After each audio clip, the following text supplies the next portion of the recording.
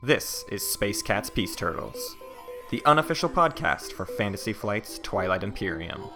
Episode 6, The Pre-Release Tier List. Music by Ben Prunty. Featuring Matt Martins and Hunter Donaldson.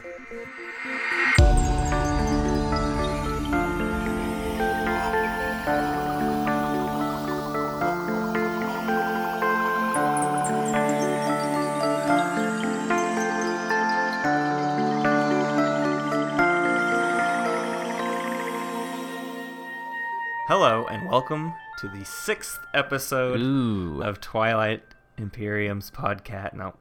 Welcome. Hey, and welcome to... we haven't done this in a while, like it's been, Yeah.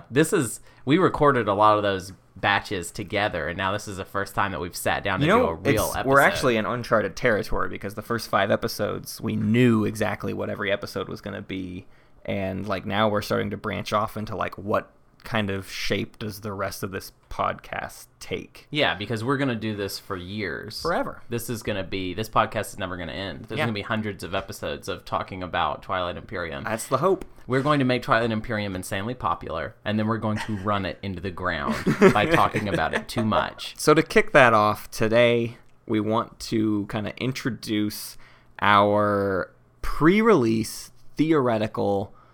we're calling it a tier list, but it's not really a tier list. It's more softly worded than a tier list Yeah. for a fighting game or something stupid like that. Right. So the thing we want to drive home about this tier list, and we're about to get into it, we're going to break it down race by race, tier by tier, and kind of give our reasons for why we think each race belongs in each tier. But it's important to know these tiers center around more game concepts than they do just absolute strength. There's been a lot of talk in the community recently about are there the best races and the worst races, and there's a lot of kind of people who think maybe it's more dynamic than that, and I think we agree to a certain extent. I think there are definitely more dynamic. Yeah, there are definitely races that are gonna be better than others, or maybe we should say easier to play than others, Yes. easier to win with.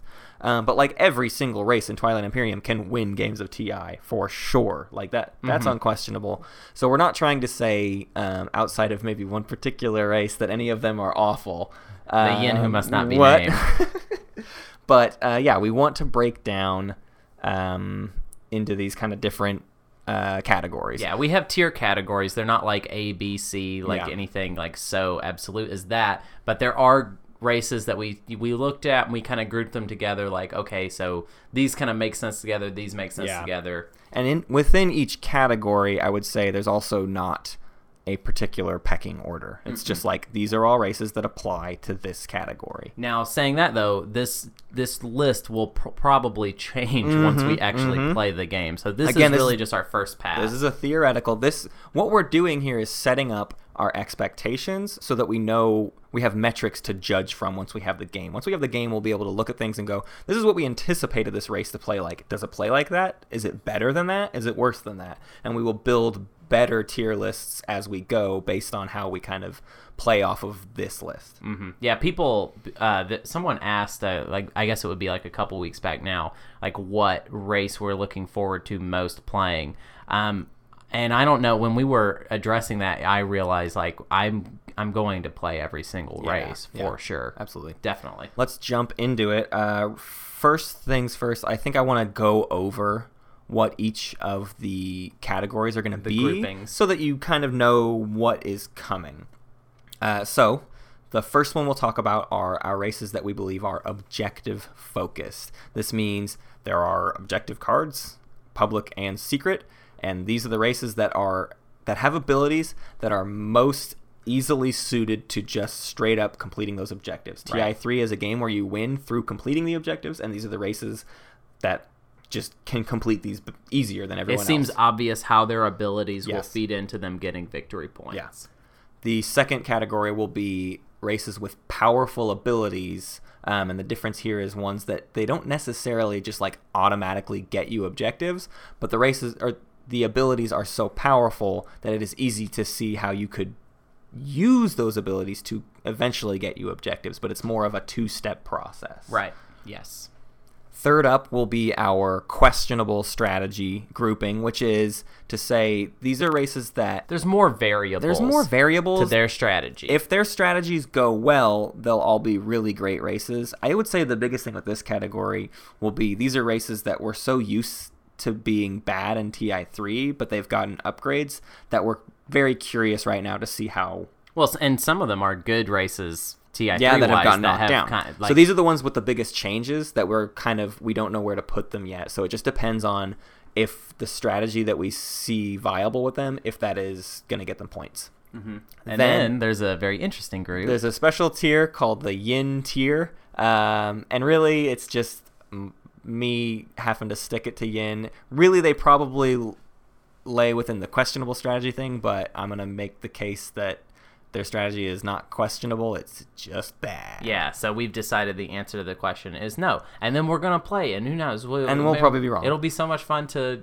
a 180 of the Yin after so long of talking. Then we have a tier that is what we call the lack of versatility. These are the races that just seem like you're kind of only given one option for success, and based on all the different factors of the game, if that one option isn't going to be a path to success, you have no other options. You're doomed. Like you're just going to fall behind. Yeah, and phrasing it the way we phrase it, I think, is the best way to say that there are bad races in TI, because they're not bad. It's just that you're not given as a versatility. Like you're not allowed to kind of make up your own strategy. You're kind of told exactly how to play them. Yeah, and then the final one that we'll get into, and again, this is not like from best to worst, but our final tier is going to be this incredibly situational tier. We have a couple races that are just they're going to have such high variance in their games that it's impossible to put them in any other list, because when they win, they're going to win big, and when they lose, they're going to lose big, and there's just no consistency to them. Yeah. And I think the way we phrased it will be useful for players to think about these races, to see that you've drawn a race that we've described as situational. It is going to be useful to you to think, okay, I haven't necessarily drawn a bad race, but I need to think about creating the optimum situation for this race. Yeah. Let's jump into our objective-focused races. I think these are the easiest to talk about because they should all be fairly straight-laced of what you're going to do. First up, our namesake, the Space Cats, the Emirates of Hakan. With each of these races, we've kind of come up with like a slogan for how you win. And the Emirates of Hakan are they win through economy, because the Emirates of Hakan, they just make money. They make more money. They make more money than everybody. And we've heard from people who have played TI4 that this has not changed, that they're still raking in dough. Yep. The meta might be a problem. Right. They might be easy to blacklist and cut out of the markets, but I just feel like they're going to be making so much money that they're going to find a way to get their trade goods out there and get more in return. They don't have especially strong combat abilities. They don't. They, like with your economy, you're going to use that to either buy tech. Yeah. If you have a lot of tech VPs, you're going to spend it on a lot of units, and that's how you'll beat your more combat focused races, by just having more stuff than them. Using money to get, if you look at the VPs that are available, we've kind of broken up all the objective cards, and there's really, I would say I have it listed as 5 different types of objectives, but I think it's really 3. One of them is planet control, and I lump into that battle objectives, because there's 5 secret objectives that just rely on you destroying stuff, and then there's 21 points worth of objectives that you just need to control a number of types of planets, and then you've got your tech objectives. There's 8 points of those. You've got your economy objectives. There's 10 points of those, and that's things like spend this much influence, spend this many trade goods, and then finally there's kind of a catch-all, which I've just said is like other components. It's your spend your command counters, or discard 5 action cards, or have 3 space docks on the board. That's kind of just a miscellaneous thing. But so really we could say like 4 categories of objectives. And the biggest one to note is planet control plus battle objectives account for 26 points, which is more than half. So races that can be aggressive and get on the board are more likely to win you points. And Hakan being able to just buy huge amounts of fleets with all of their money are going to be able to accomplish that. And then they're going to spend their excess money on tech to earn all the tech points. And they're going to have all the other excess money to just spend their 8 resources to get the victory point. I mean, there's nothing more straight-laced than I have a lot of trade goods, and one of the victory points is to spend 5 trade goods. Like, obviously, they're getting that objective. Right. No questions asked. Right. For sure. A lot of these VPs can just be accomplished pretty much automatically by Hakan. Yes. So next up is the Universities of Jol-Nar. We said that they win through tech. And that kind of has 2 folds to it. One is there are tech objectives, and as the Jol-Nar player, you should get every single one of those without even thinking about it. It's probably the most automatic objectives anyone should be getting, because for some of them, you practically start with them. You start with the ability to get any of them round 1, that's for sure. And then from there, you're going to take such huge benefits from getting good tech quickly that you're going to be able to make up for all of your combat losses, and you're going to be able to take planets. You're going to get all those planet control things because you're going to end up having an incredibly good fleet because you've upgraded all the units, or you've gotten so much tech that your PDS are just firing at every single thing that comes near them. Or there's just so many different things you can do. And I think the biggest factor with the Jol-Nar is we're just so used to the TI3 Jol-Nar being amazing, and we don't see any significant losses. So if anything, it seems that because the game is simplified tech, that their advantage in tech is more pronounced because there's less tech, basically. So as an already incredibly good objective-focused race, we don't see them having gotten any worse, so it's hard to put them in any other category. There's been a lot of talk of kneecapping the Jol-Nar and that being necessary to your strategy. And that seems like a very, very risky for it to be necessary to have to kneecap a race. To me, that means that the race is strong. Right. Every race can be kneecapped out of relevance, but like for Jol-Nar, for that to be a requirement of how you defeat them means that they're better at getting objectives than everybody else. Right. Like, that's the only reason that you would feel that way. Yeah. And also, I mean, don't take it for granted. I mean, they had the -1 early game, but they can overcome that pretty quickly with upgrades. Yeah. They have 2 of the best upgrades available to them immediately. They can get upgraded cruisers, and they can get upgraded fighters instantly. First round. And PDS. Well, whatever. Up there with Hakan are the Jol-Nar.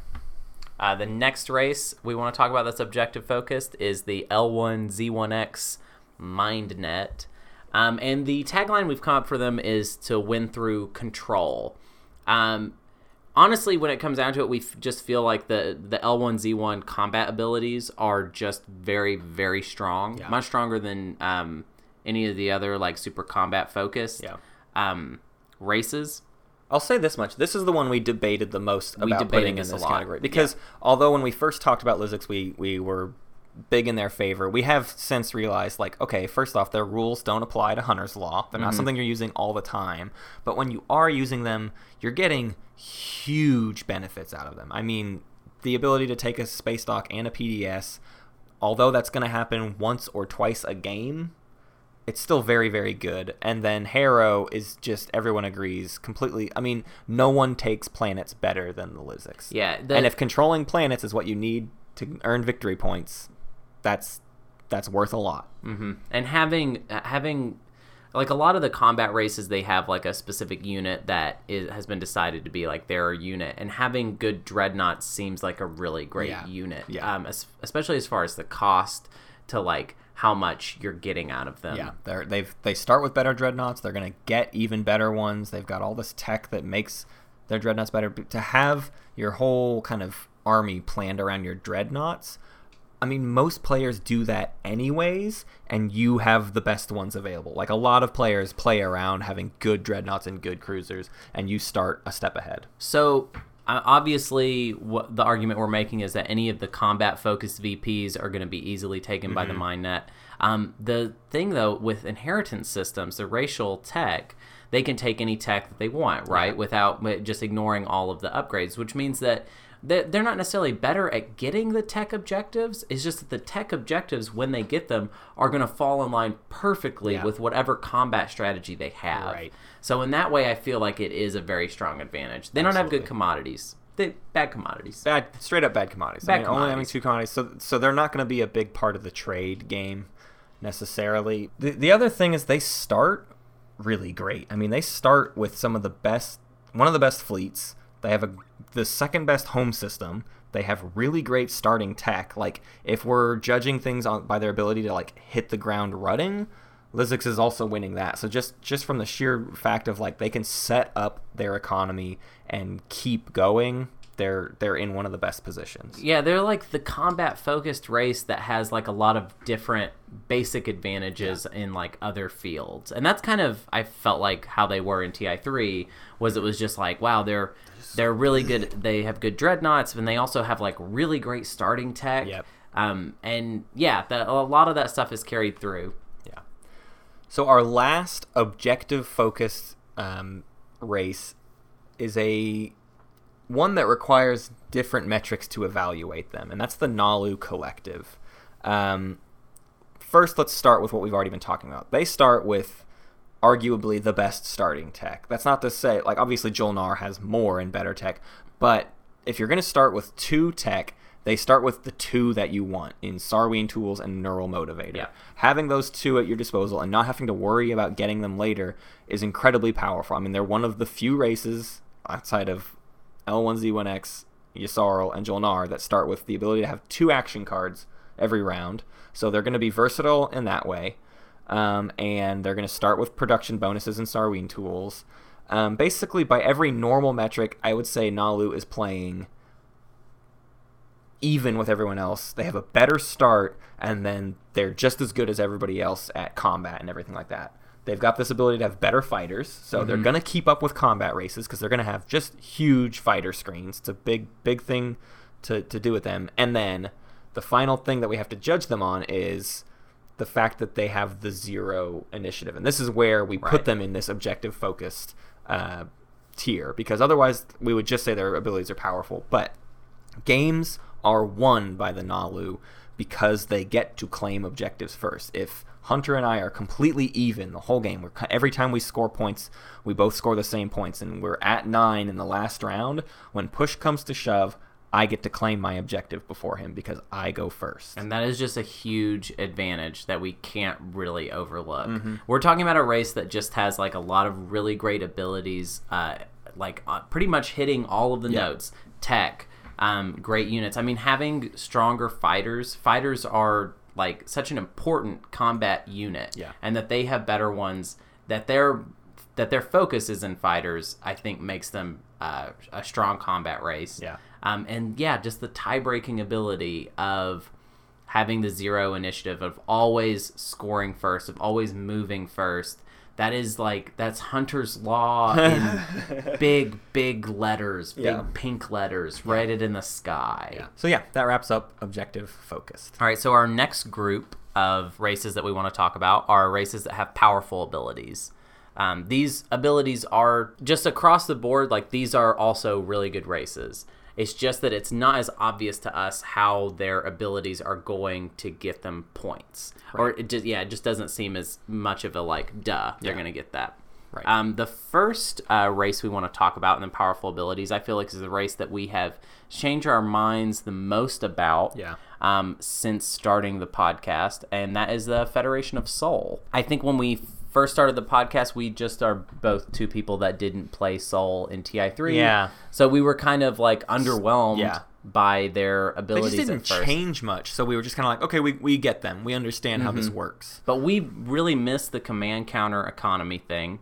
And also, we talked about it, but capacity as well has kind of morphed around Sol and emphasized those abilities. Basically, capacity and Did we skip the Naalu win through line? Oh, we did. Yeah, we did. Let's go back. Well, and it's just that the Naalu win through the metagame. If anything, it's they win through ties. You know, it's the Naalu are going to succeed because they were even with everybody else and then had the one ability that gives them the victory. Mm-hmm. And also, Naalu, if we were going to talk about a weakness of the Naalu, they might possibly have a capacity problem. Yeah. Because of relying so heavily on fighters and everyone's capacity being a little bit lower. Okay, and now, segue into the Soul, they have the best capacity. Yeah. And I think there's a little bit of wiggle room as to how big of a deal that is. Yeah.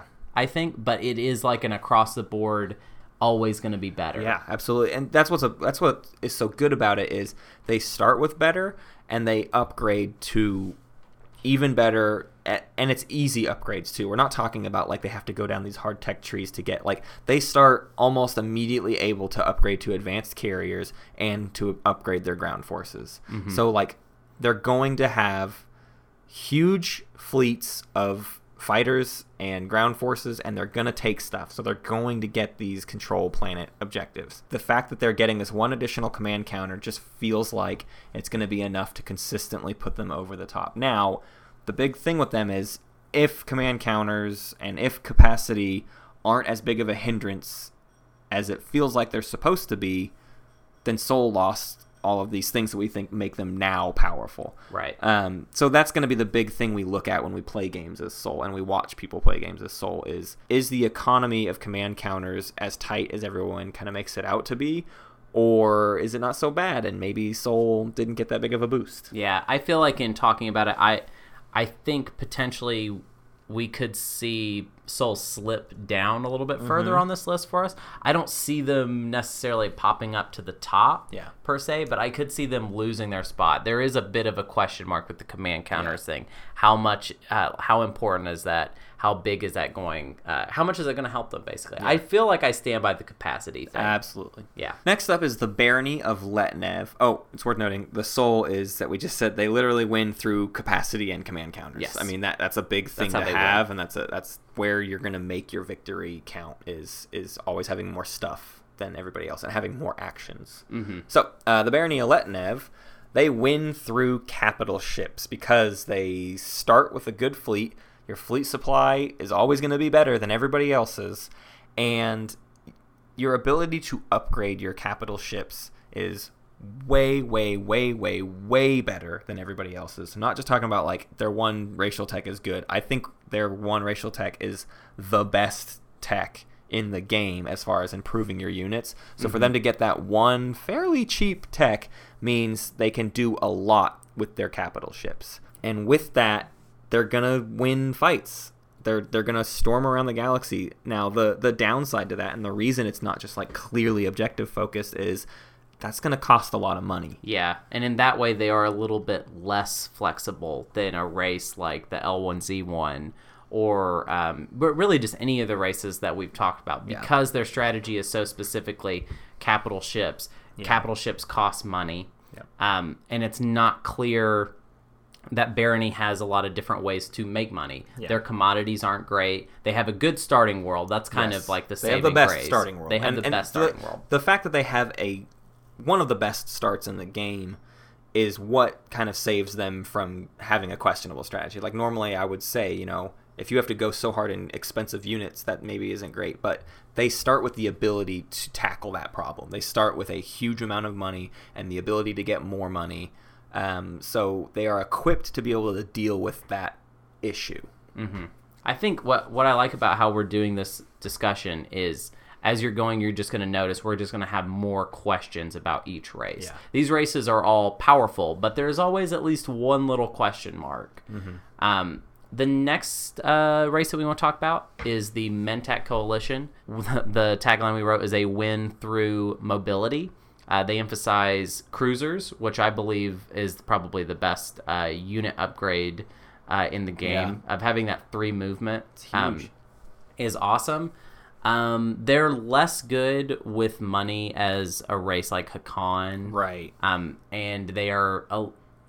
the thing about Mentak is you're going to have to pimp their ability a little bit. Right. You might be able to get those economy objectives, but it's going to take a little bit more effort on your part to do it. If their ability is such that, like, if trade works out where everyone's always trading and Mentak kind of can do it pretty easily, I would almost bump them up a little bit. But it doesn't seem like you're going to be able to game the system so hard that you just like fly away from everyone with money. Now, if you get that racial tech where your trade goods are worth double the amount, that's a big bonus, and that's going to be what helps you get those victory points that maybe are otherwise difficult to get.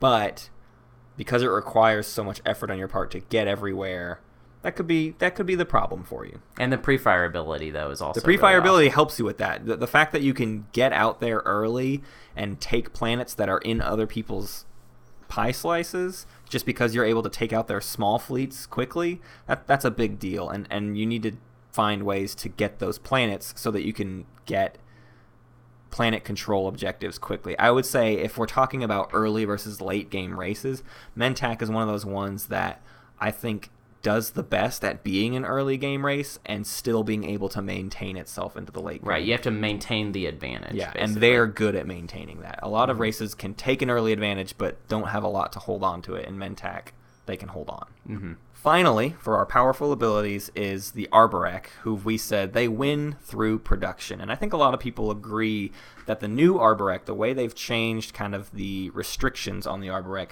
just seems like you're going to constantly grow and you're going to have so much stuff. The big difference for other races is sometimes you can get in the way of someone and you can stop them from building that next fleet, or you give them a reason to not spend all their money on one big fleet this turn. But Arborek, every single action they take, they're building a couple of units. So they are constantly, steadily growing to where by the end of the game, they just have so much stuff, it's almost impossible to stop them. They're just going to be so far ahead of everybody, and it's not easy to stop them in one round because, like I said, they're doing it every single action. So, okay, yeah, maybe you get in their way on this side of the galaxy, but they're also over here building stuff over there. It's kind of similar to Hakan, where I feel like their units aren't particularly like more powerful than other more combat focused races are.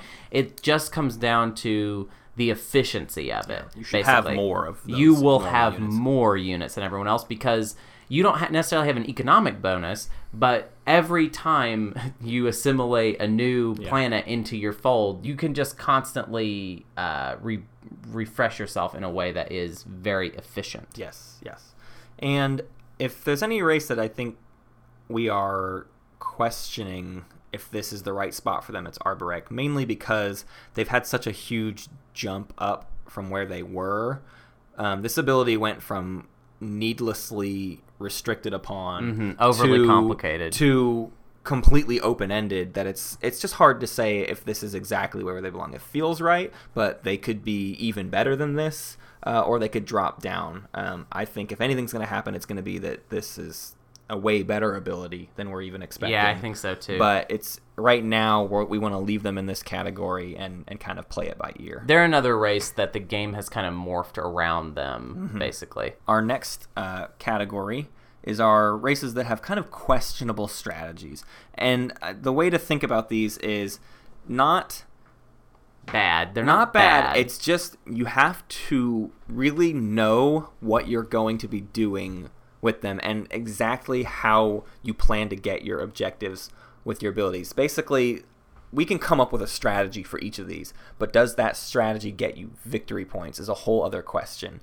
And the first one to talk about with that is the Yssaril tribes. And I think this is a great example of this problem, which is they start with a great fleet, they start with good tech, they have all these things at their disposal, but their abilities have been nerfed in such a way that it's hard to say if just using action cards in crazy ways, if that's going to actually win them the game. It seems powerful. It seems like a good ability, but does that get you anywhere necessarily? Also, you have to keep in mind in some ways they've been nerfed from TI3 because there's less action cards. Right. And just, I mean... there's less variety, so you're going to see more things in their hand. We definitely think that the Yssaril win through surprise, and that is a hugely powerful thing in TI, but they have less surprises now. So we put this one in question because they started so high in TI3 and they've dropped down significantly, and I can't say that their strategy is going to be especially effective yet until I've got my hands on them. Yeah, it's a big question mark with the Yssaril because they were so obviously just like the de facto great race in TI3. And yeah, they so clearly have been nerfed with the stall ability just being taken down from being something that you could almost take for granted. It was so good. Yeah. I think that's the big thing, too, that maybe we've misrepresented in the past. We've seen a lot of flack of people saying, like, no, they can still stall doing this, this, and this. And it's not that we're saying they can't stall.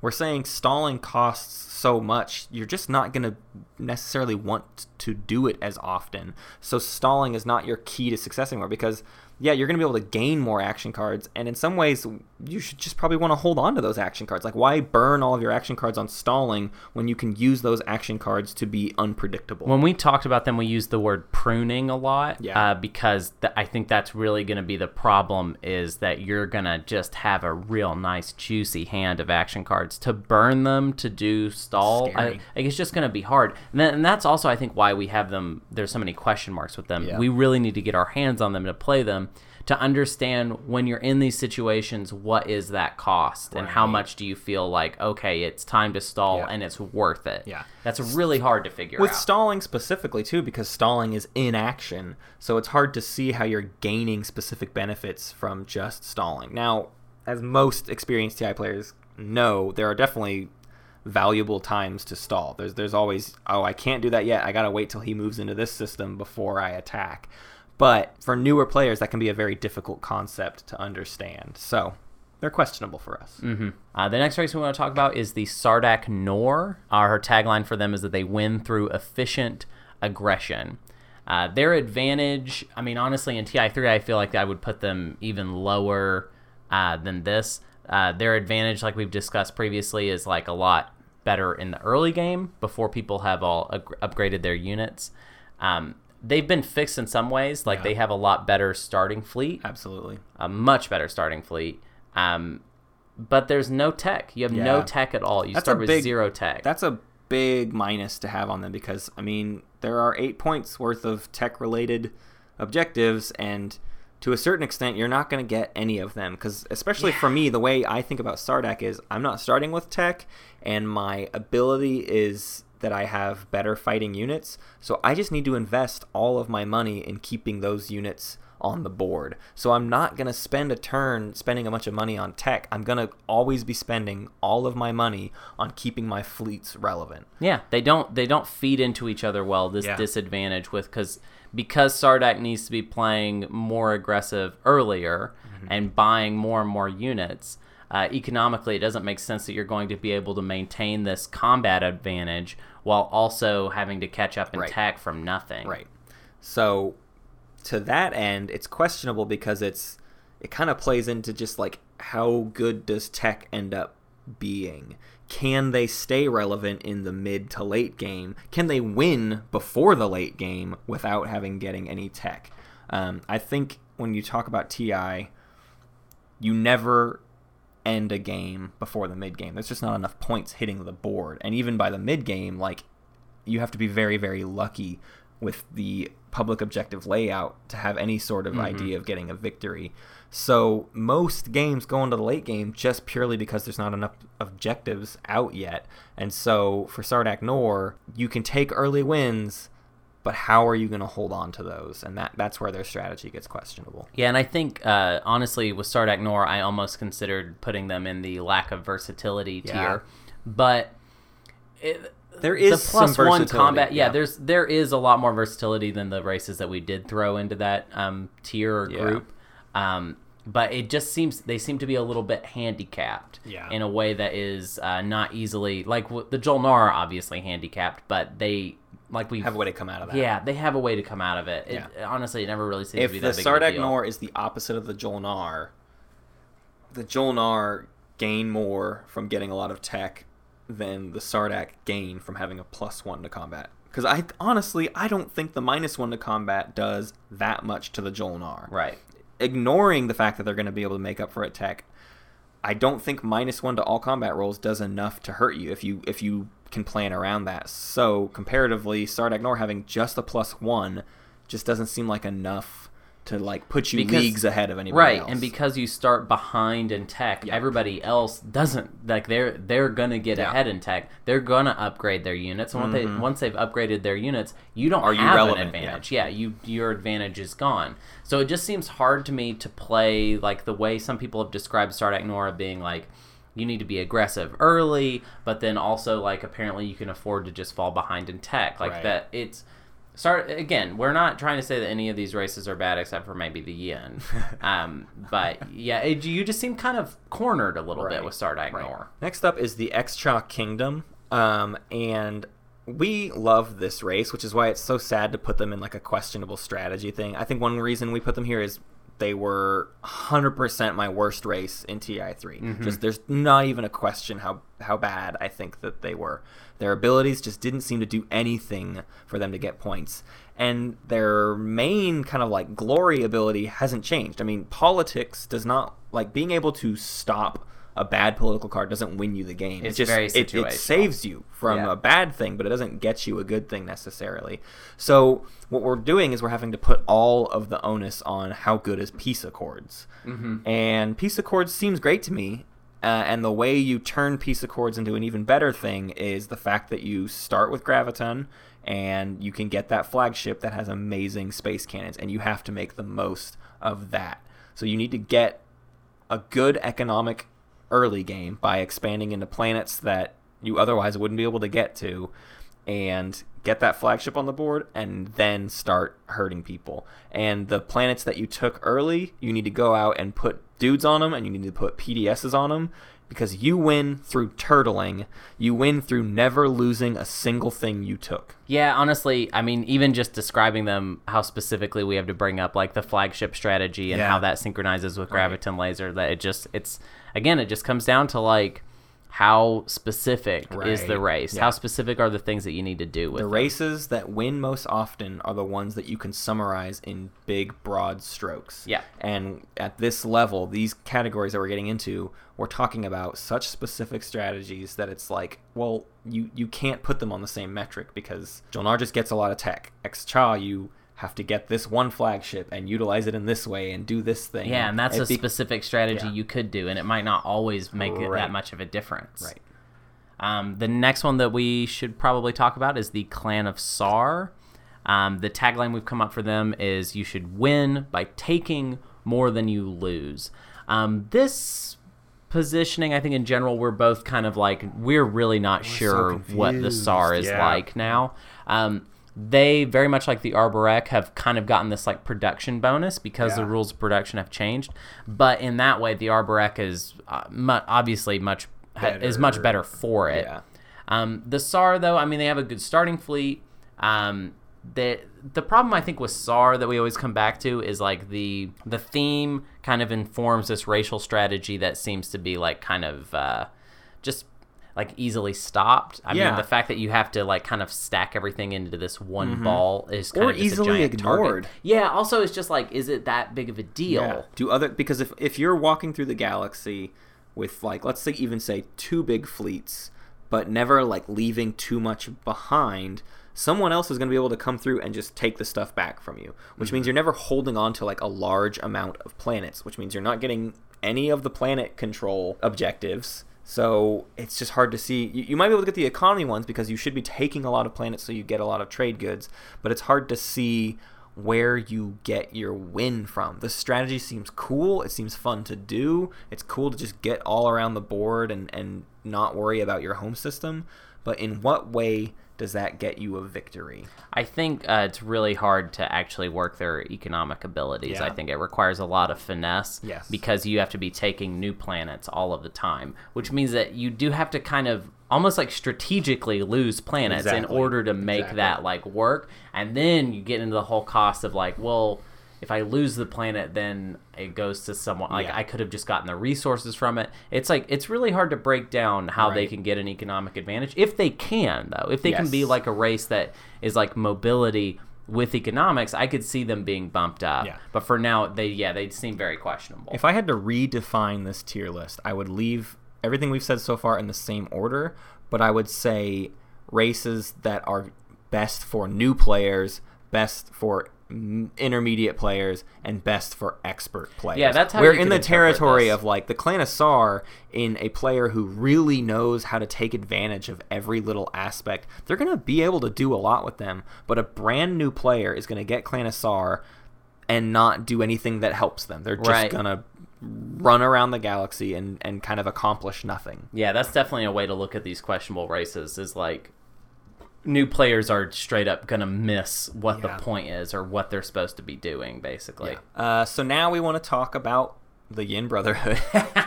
We did an entire episode on the Yin Brotherhood, so we're going to try to make this quick, but our tagline for them is that you win through extortion. We made this a big point at the end of our Yin episode, but it's just that we think that all of their abilities cost so much with little to no economic benefits for you yourself. You win all sorts of economic benefits for the board. You take someone strong out of the game, and that helps everybody, but it doesn't always help you. So in that way, your abilities are almost a hindrance to you, because how else are you going to find a way to make gains? And the only way you do that is through extorting people and taking advantage of the fact that you have this ability and telling people that you intend to use this ability so that you end up not using the ability and instead getting economic gains. God, how complicated was so that? it's so incredibly complicated that it's for a new player, they're not going to be able to take advantage of that in a way that gives them a victory. They're going to be able to take advantage of that in a way that totally wipes someone else out, but I do not see a new player playing as the Yin Brotherhood and winning a game. Yeah, I don't agree. see how that would ever happen, because to understand how you need to game the system with their ability is to understand a lot about Twilight Imperium. And that's just our theory too. Like we're kind of taking our theory and being like, okay, well, this must be how you do it. I can't wait to test it, man. I can't wait to actually sit down and play them. More than any other race, we'll see where this one falls into a better defined category later on, because maybe we'll very quickly learn how much better this race is at. Maybe it does earn these things for itself, and because it only sent one destroyer to take out a carrier with some ground forces, maybe that is a big win for them, and we just aren't understanding how that's a big win for them. But I'll say this, though. They seem like, especially in grouping the races together like this, they seem so different from every race. Like, they really do seem like they fit belong. into any other tier. They're not they don't cookie cutter into any of the other types of advantages that other races have. A lot of these races, when you start looking at them like this, you can find a lot of similarities between their advantages. My closest comparison with the Yin Brotherhood has always been the Mentak Coalition, because the Mentak Coalition has a similar idea of what they want to do. They kind of want to get all over the place, and they want to threaten people, and they want to destroy small fleets. But to me, the Mentak are just straight up better at that, because they take pre-fire shots, and the Yin have to endure an entire round of combat and then lose their unit to gain the benefit. It's a good benefit, but they have to get to that point, whereas the Mentak can stroll into a small fleet and kill the fleet before it has a chance to do anything at all, period. Yeah. And they get 2 hits. Yeah. As opposed to and if you're going to bring up then that Yin gets to decide. Yeah. That's it. They get to decide, but they're doing it once per combat. Their only thing. It's not much of a thing. So now we get into stranger territory with our group of races that lack versatility. And this is, we can't really judge these races based on how good is the ability at getting them points, because our problem with these races is that they kind of only have one option of getting points. And so to us, it really just either depends on the game or depends on if that strategy ends up being worth anything. Right, yeah. So, I think saying that they have a lack of versatility is us saying, like, the one thing we can say for sure is that this isn't versatile. Now, I mean, maybe it is powerful enough to get them a lot of points in a lot of games, but it definitely doesn't have versatility. Yes. So the first one up is the most obvious answer for this, which is the Winnu. And everyone knows the Winnu win if they can get Mechatol Rex. There's not really any other option for the Winnu, because without Mechatol Rex, they are playing with no abilities. So there's almost not even much for us to say about the Winnu. It's just a matter of, if taking Mechatol Rex and holding it works, then it's gonna work. And I think Winnu will be really fun to play in that way. I think some people harp on them because there's no versatility with them, but in games where I draw the Winnu, I'm going to be excited because I'm going to get to do that strategy that no other race can do as well as them. Right. And I'm excited to do the Mechatol Rex strategy. I think that is going to be very, very fun. I think it'll be fun to play the Winnu as well. Yeah. I just don't see them winning. Yeah, if that ability doesn't end up leading to victory very easily, then we have a problem on our hands. I also feel like they're a race that we've harped on pretty explicitly. Yeah. And I feel like we have kind of talked it through, basically. Yeah, it's the most interesting one because I can't say it's bad. I just know it's only the one thing. It is that one thing that you can do. Right. And the other race that lacks versatility is the Embers of Muwat. And this one, for me, was the hardest race to define. Yeah, it's a very specific advantage. It's just... it's War Sons. We literally, the tagline we wrote is Embers win by not losing your War Sun. Because if that's your advantage, that you have a War Sun, then you have to work that as much as you can. You need to be aggressive with it early game, but not lose it. Right. And when it gets to the point where everyone else has War Suns, you need to have the better War Sun. If this is your advantage, then you just have to feed into that. Yeah. And I don't really see what else you can do besides just leaning into that War Sun. They're interesting because if we're looking at it statistically, statistics probably isn't the right word, but if we're looking at it just like economically, they have the best starting units. Their starting units are worth the most amount of resources. But that doesn't mean they're the best at expanding. They really only have the one War Sun. So right off the bat, you're starting from behind because you need to get more carriers and ground forces out there so that you can get any sort of economy online. So with the Embers, you're starting with this like, oh my gosh, if you don't have a great round 1 and round 2, you might be screwed. Right. Because the biggest thing is if you lose that War Sun and you didn't get your economy online, you're not going to be able to replace that War Sun. You're not going to have the money to replace that War Sun. They start literally with all the eggs in one basket. Yeah. And so, maybe the strategy will be fine because that War Sun should be pretty hardy. I think you definitely need to get Duranium armor and you need to, have a lot of ability to get out there and take stuff without losing it, but that could be really hard to do. You have a big target on your back for a lot of players. A lot of players see those War Suns and go, I need to deal with that problem because if I don't deal with that problem now, it'll only become... Like, the only thing scarier than a War Sun is a War Sun with a bunch of fighters around it and, like, a fleet with it. Also, a lone War Sun is easy to take out in some cases. Knowing everything that you're saying does encourage people to attack you early game. Absolutely. Because it's like, oh, man, if I go destroy that one War Sun... He's never going to come back. Yeah, it's done. His game's over. Yeah. So, that's definitely a lack of versatility. Yeah. That's, very singular. Our final tier... we only have 2 races left, so maybe you've already mathed it and you know what we're about to talk about.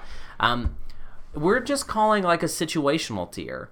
I feel like both of these races kind of sit outside of everybody else when you're talking about advantages, because depending on the type of setup, depending on the neighbors that you have, depending on the galaxy that you've set up, both of these races could be very good or completely shut out of the game. When we first started working on this list, we did have it as a best to worst race. And if anything, these 2 are the ones that made us realize we can't do that. We cannot judge this game by this metric because these 2 races can fall in almost any tier depending on a whole set of circumstances. Right. And it's not in the same way as the Winnu and Embers where it's a lack of versatility. If they have the circumstances that they need, they're incredibly versatile. Right. But they just rely on really specific situations. Setup. Yeah. The first one we're going to talk about is the Ghost of Crius. And our tagline is the Ghost win with an ideal galaxy setup.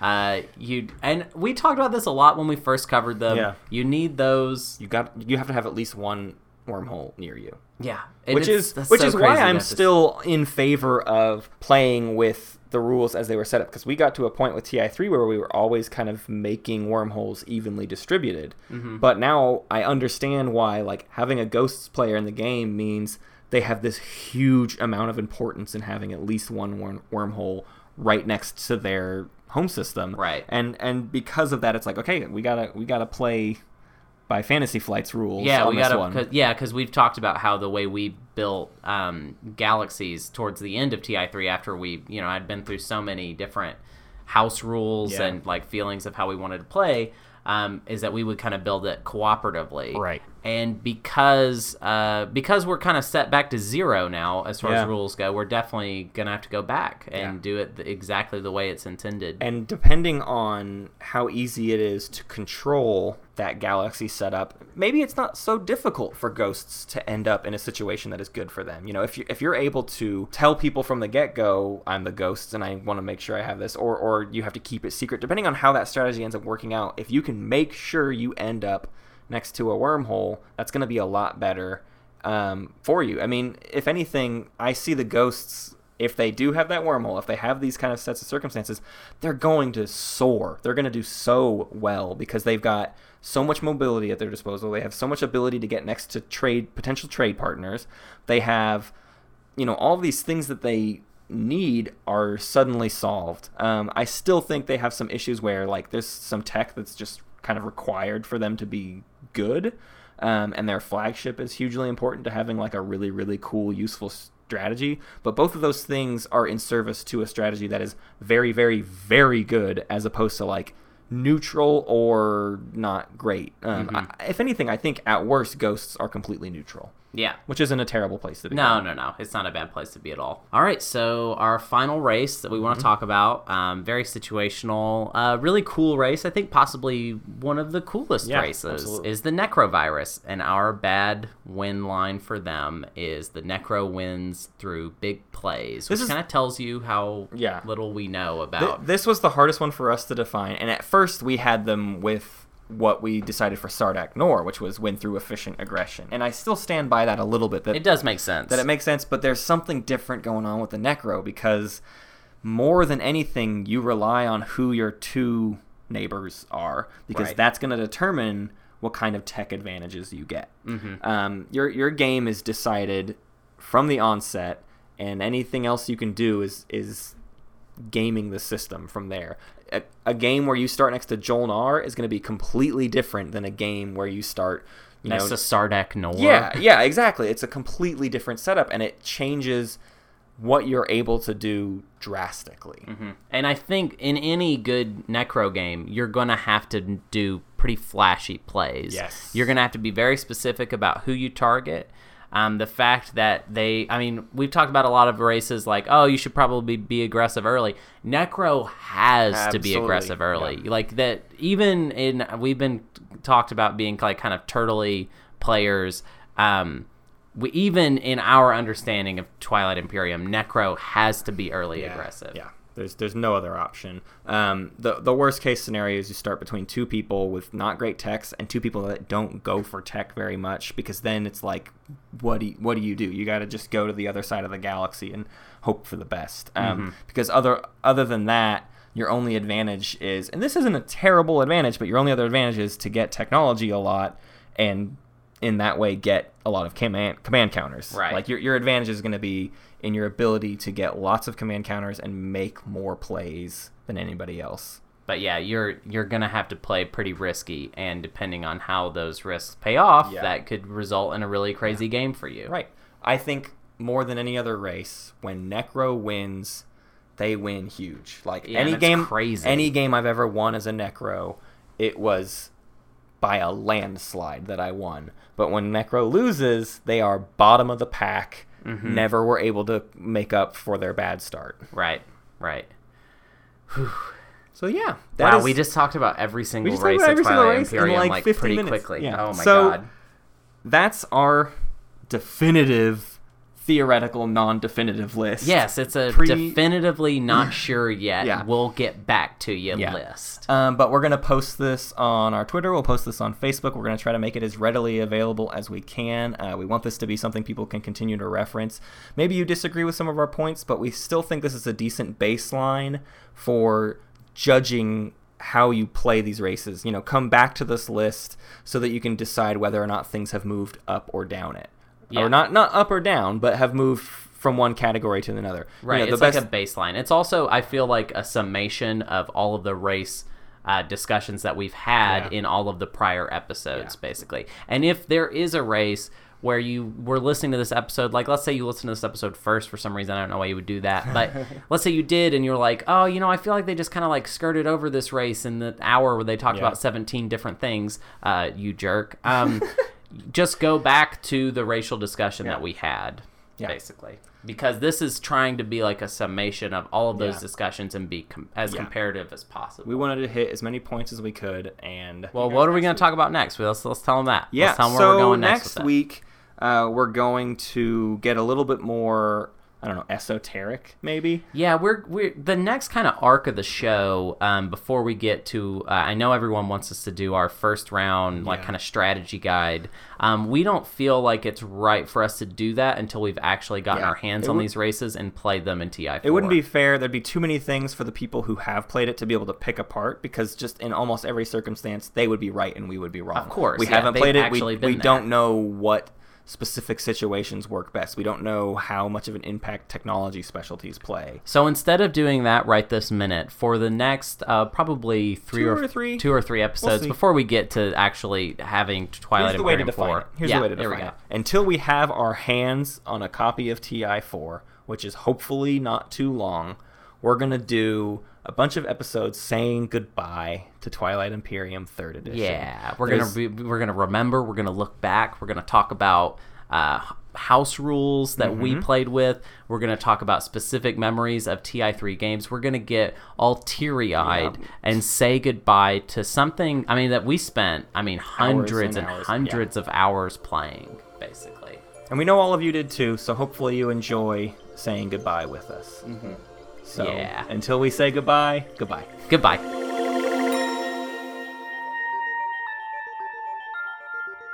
Goodbye, but also hello. We've got some more errata to do this week, and it's just me this time. Hunter is off on a comedy tour across the nation.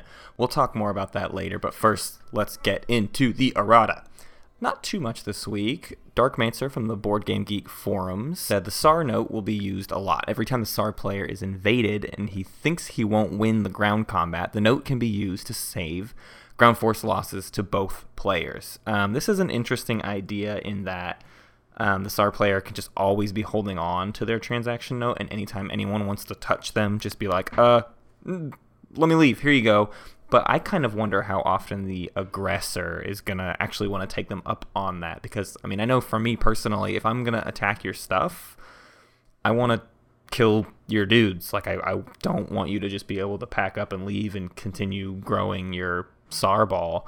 But I don't know, it is also a decent trade-off to just not have to lose any of my own ground forces in the fight. So I think this is a fair point. It's something to have in your back pocket, but there also might be a lot of other reasons why you want to get your note out to someone less relevant. Hunter sent me some stuff to be able to include in this, and he wanted to point out that it's a fair point, but it means that SAR has to trade it to someone who will likely attack them, and you just have to give it to kind of the meanest person or your meanest neighbor.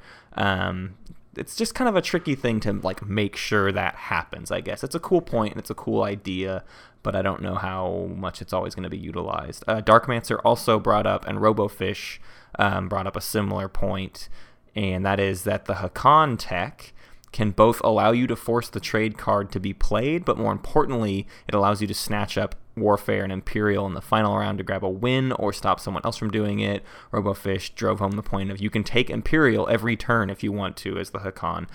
This means victory points in the game. You can always guarantee trade is in the game because you can take trade and then give it to somebody else.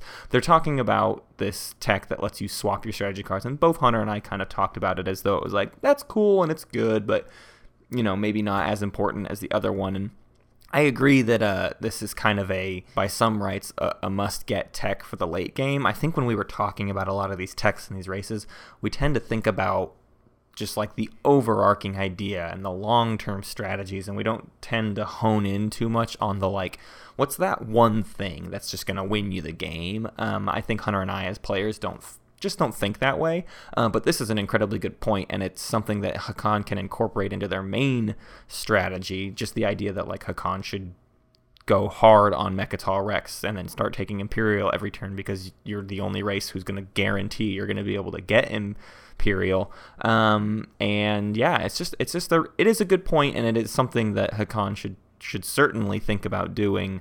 I think when we considered this tech, we were just thinking more long-term strategies and not so much the like, okay, but what do you do in like, what's your last move? And that's what this tech is. This tech is like, okay, you've set up everything else, get this tech and finish it out strong. There was a lot of talk about different promissory notes in addition to the SAR note, so let's go over some of those. Jimmy Joe from Board Game Geek said, in the games of TI4 we have played, the racial promissory notes are often used as leverage point to seal alliances. They are rarely executed. And Hunter and I barely touched on this in the episode, just the idea that I think we liked the idea of using promissory notes more as getting some sort of value out of them, getting some sort of economic value. But I mean, obviously it's true, their kind of intended purpose is the similar goal of the old trade contracts, which is like, hey, let's give each other our promissory notes, and that kind of forces us to not be able to attack each other because it's going to give too much power to the other player. But Hunter kind of said he wished that these promissory notes packed a harder punch. A lot of them are not especially strong, but it seems like when they do get used, it'll generally be very dramatic. I don't know. I don't know how I stand on this. I agree that like the intended purpose for these is to seal alliances, but I just feel like as part of my alliances, I'm not going to want to give my ally such a powerful ability to use against me, because even though if we're both exchanging strong promissory notes, I just don't want to give them that kind of leg up, because in Twilight Imperium, I always assume my allies are going to betray me, because if you've ever played with me, I always betray alliances. I mean, I just don't, there's no value in actually like sustaining an alliance. Only one player is going to win the game. So in terms of like just handing over a strong power to someone who I know will eventually be a threat, I don't know. I think I see these for myself more as I need to get something out of them that is monetary or a huge favor. Just scoring a cool alliance, I don't know if it cuts it. Our biggest goof this episode was, multiple people pointed this out. Jimbo V is one of them. Eldfinner from Reddit Twilight Imperium is one of them. And that's that we completely got it wrong about promissory notes in the play area. This is actually a rule that I'm pretty sure I was like subconsciously aware of, but when we got talking about promissory notes, I got so excited and so jazzed up, I stopped thinking about this the right way. But once a promissory note hits your play area, as like the ones that describe in a way of you need to play it immediately, those can't be traded. So that includes Support the Throne, the one that gives up victory points. That includes a lot of promissory notes, actually. And if anything, I see this as kind of a weakness of the mechanic. Of course, we're going to play it out. Like we said, we're going to be doing vanilla Fantasy Flight intended Twilight Imperium when we first get it. But if there's anything I feel like I'm going to end up changing the rules on, it might be this, because there are a significant amount of these promissory notes that apply to being played in the play area, and part of their strength is like knowing that it's out there. So I don't know how much I think this is going to be a weird rule to have to play around the fact that once it hits the board, it's not going anywhere. Something like Stymie with the Arborec, and that while it's in your play area, they can't build near you. I feel like most people that get it are going to immediately drop it, and so from that point, where does the really good effect of having it come from? I feel like sometimes I might keep it in my hand till I need it, because I think it's going to be worth more as a bargaining chip to one of Arborec's neighbors than it is to just immediately put it in my play area. So I don't know. It'll be interesting to see how some of these play out. But yeah, that's kind of our biggest genuine errata thing we have to fix is once it's on the table, it is not tradable. It is not transactionable. You gotta spend it before it's gonna be in anybody else's hands. And then our last one is actually not an errata from anybody out there in the forums. It's an errata from me, and it's something I just thought a lot about after we released the episode, and I didn't talk much about. And that's in regards to the Embers of Muwat's promissory note giving someone the War Sun tech. And I was just trying to come up with more ways of like, what is like. That is such an incredibly huge power, and we talked about it's the way they can gain their economic advantage if they need it. And I think As we just talked about in our tier list, the big problem for Embers of Muad is if they lose that first War Sun, they're in a huge amount of trouble. And I think that is where their promissory note comes in handy and becomes a very important part of their tactics. And that's, if they do lose their War Sun, suddenly they are very, very eager to get that promissory note out to someone because they need to replenish that War Sun. So however they can manage to, I'm not saying someone's going to pay them 10 trade goods to have that promissory note, but maybe I might offer it up for that, because my biggest thing as an Embers of Muad player is if I lose my War Sun, I got to replace it. And I don't know, as another player at the table, I could see just jumping straight up to the War Sun tech worth 10 trade goods. That doesn't seem that insane to me. I mean, 10 trade goods is a lot to save up on, and so maybe it's some sort of value equivalent to 10 trade goods, whatever I'm able to give up in favor of that, a promissory note and four trade goods or something. But I think that is the biggest point that Embers of Muad's promissory note comes in handy, is if you lose your War Sun, that thing's gonna leave your hand so fast. And that's it, guys. That's all the errata we had. So the only thing I wanted to say is just to wrap some things up.